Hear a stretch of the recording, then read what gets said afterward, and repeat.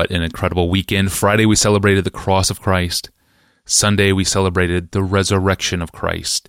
And now it's Easter evening when this episode officially launches online. And I love Easter more than any other date in the church calendar, even more than Christmas, to be honest. That move from the cross to the resurrection is just so stark, so stunning. And it leads to a question from a listener named Becca. Hi, Pastor John. I hope you and your family enjoyed the beauty of Christ this Easter season. I have benefited greatly from all your teachings and the wisdom at Desiring God. I'm a young believer devoted to following Christ daily for the last 4 years. For me, each Easter gets richer and richer as I have a more mature understanding and a deeper revelation of the power of the cross.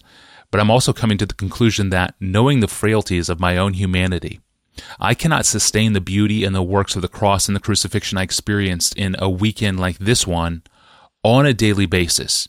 This frustrates me. Easter Monday, I'm left dry, feeling almost lifeless and numb to everything I just celebrated, lured back into my brainless media like social media and movies and TV, back to reality, I think to myself. Is this feeling normal? Or how does the cross and resurrection I celebrated this weekend change my life on Monday? What do I take from Easter Sunday into my Monday morning? Pastor John, what would you say to Becca? The first thing I want to say is that it is biblical and good to think of corporate worship on Sunday as a God-designed weekly high point in your spiritual life. It ought to be something that can't be replicated during the week. Can't be replicated by yourself, can't be replicated in a small group. Individual experiences of Christ and small group experiences of Christ are essential to our walk with God.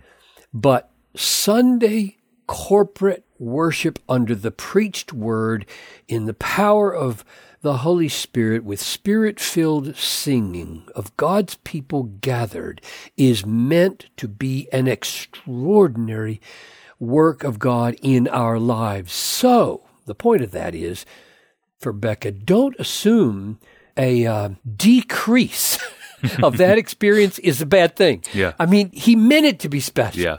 He meant it to be unusually powerful, and that's good. So just be sure you're not setting up artificial expectations for Monday morning as though they should reproduce Sunday morning, because they shouldn't. Sunday morning is not Monday morning. It is the gathered people of God under the preached word in the Spirit singing. Oh my, it's glorious. The things that is done for me over the years that aren't done any other way. And the way I meet God in those times, meet Him like no other time, even though I love my personal devotions and I love my small group. So Becca asked, Becca, if the feeling is normal to be, quote, left dry, lifeless, numb on Monday after experiencing the glories of the risen Christ on Sunday. Well, Jesus' answer to that question is, for a pretty large percentage of people, it is normal, but it ought not to be. And I'm basing that on the parable of the 4 soils. Remember that one? The devil comes, the word is delivered, and then the devil comes. Let's say he comes on Monday morning, maybe Sunday night. The devil comes and snatches away the word from the heart. And then there's this other soil where we hear the word of God with joy, and we have no root, and flourish for a little while, maybe till Wednesday. And bang, it's gone. The word is gone, choked out or burned up. And then the third soil is the cares and the riches and the pleasures of life choke out the word, and it doesn't bear any fruit. And then the fourth soil, so like 25% of the hearers hear the word of God, hold it fast in an honest and good heart, and bear fruit with patience. So for 3/4 of the people in this parable, and I don't want to make any claim at all that that's typical of any given church on any Sunday morning. I'm just pointing out that normalcy isn't necessarily a good thing. Yeah. So for 3/4 of the people in the parable, Sunday morning doesn't last beyond Monday or Tuesday or Wednesday. That makes it pretty normal. and pretty scary. And so here's what she's really asking. It doesn't have to be that way. So here's my main exhortation and then 3 minor exhortations. So the big main exhortation is this. Becca and all the rest of us who share her, her life, be sure that the spiritual high that you experience on Sunday is a truth high, not merely a music high or a friend high. Be sure it's a truth high. In other words, as you are singing, reading scripture, listening to a sermon, make yourself focus on the truth that you are loving. What truths about God, what truths about Christ and His ways and His work, His promises are especially stirring your heart with joy and trust and hope. And then later on Sunday afternoon, perhaps, write these truths down. Keep a notebook. Maybe you call it My Truth High Notebook. 1 or 2 or 3 beautiful things about God, His ways that was given you in the service on Sunday morning. And the reason this is so important is because if the emotional high, and believe me, I got no problem with emotional highs. I believe in emotional highs if they're truth highs. Got it? If the emotion is rooted in truth. So if they're not rooted in truth, they're going to be like these air plants that don't go anywhere. They just hang there. And a normal plant that ought to have roots will just not survive in the air. So Monday morning, if you can't recite to yourself and preach to yourself in the power of the Spirit the truths from Sunday, it's no surprise that the effects of the truths won't be there either. So that's my main exhortation. Be sure that the Sunday morning high is a truth high. Write down those truths and then you can rehearse them to yourself through the week. Now, here are my 3 minor encouragements, how to nurture the truth high for the sake of significant joy, if not the same Sunday morning joy, all through Monday, Tuesday, Wednesday, Thursday, Friday, Saturday. Number 1, pray for your heart. Pray it. Pray for the inclination of your heart. Pray for the eyes of your heart. Pray for the taste of your heart. That's Psalm 119, verse 36, Ephesians 1, verse 17, 1 Peter 2, verses 2 and 3. The inclination, the eyes, and the taste of your heart. Many people are fatalistic about the state of their hearts, as if there's nothing that can be done about a numb heart. Like, oh, I got a numb heart, que sera, sera, I'm cursed with a numb heart. No, the Bible presents a very different picture than being fatalistic. It presents an aggressive pursuit of God's help for the inclination of your heart, and for the seeing of your heart, and for the taste of your heart, seeing the heart. Don't settle for anything less than God's intervention to incline your heart, illumine your heart, sweeten your heart.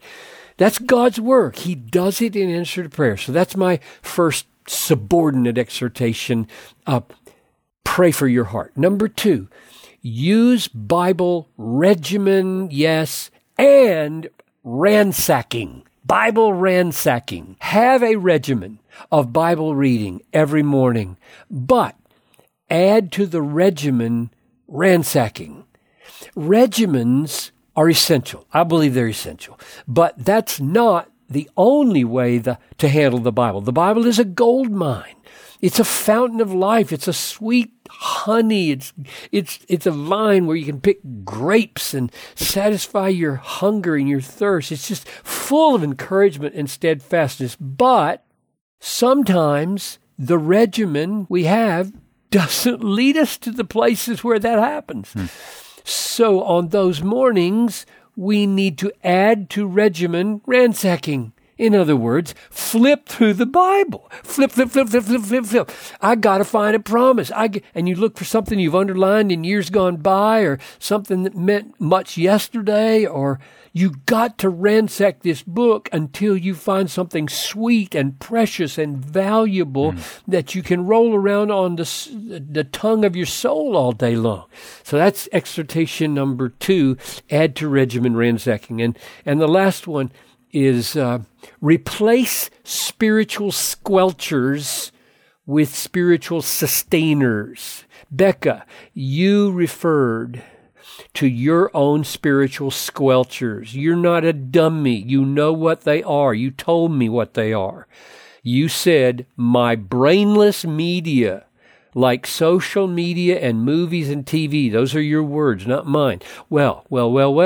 If you know where the poison ivy is, don't walk through it. Yeah. We're grown-ups. Replace poison ivy with flowers that smell good and grapevines that hang along the way with sweet grapes. I'll mention 2 squelch-avoiding sustainers. 1, hanging out with godly people. 2, generously giving your time and effort to some worthy service, because we all know that we tend to pick up the enthusiasms of others, and we all know that it's more blessed to give than to receive, and blessedness is what we are eager for. So here's my summary. 1, rejoice that corporate worship is unique, special, glorious, can't imitate it on Monday, even if Monday has its own way of being wonderful. 2, don't be among the 3/4 who let the word be burned up, choked out, snatched away. 3, be sure that the spiritual high Sunday morning is a truth high, not a music high or a social high. 4, then nurture the truth roots by earnestly praying for your heart's inclination, eyes, taste, and finally by adding Bible ransacking to Bible regimen and replacing squelchers with sustainers.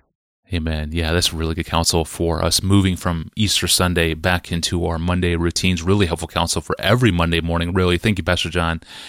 And thank you for listening to this episode. Find our archives, read transcripts of episodes, or ask us a question of your own. Go to our online home at desiringgod.org/Ask Pastor John. Well, I want Christ to be the treasure of my life. In fact, I often find the wanting of Him to be my treasure a more common reality in my life than the actual act of treasuring and enjoying Him as my treasure. Is that normative? It's a great question. It comes frequently from you in the inbox. I'll ask it to Pastor John next time. I'm your host, Tony Reinke. We'll see you back here on Wednesday.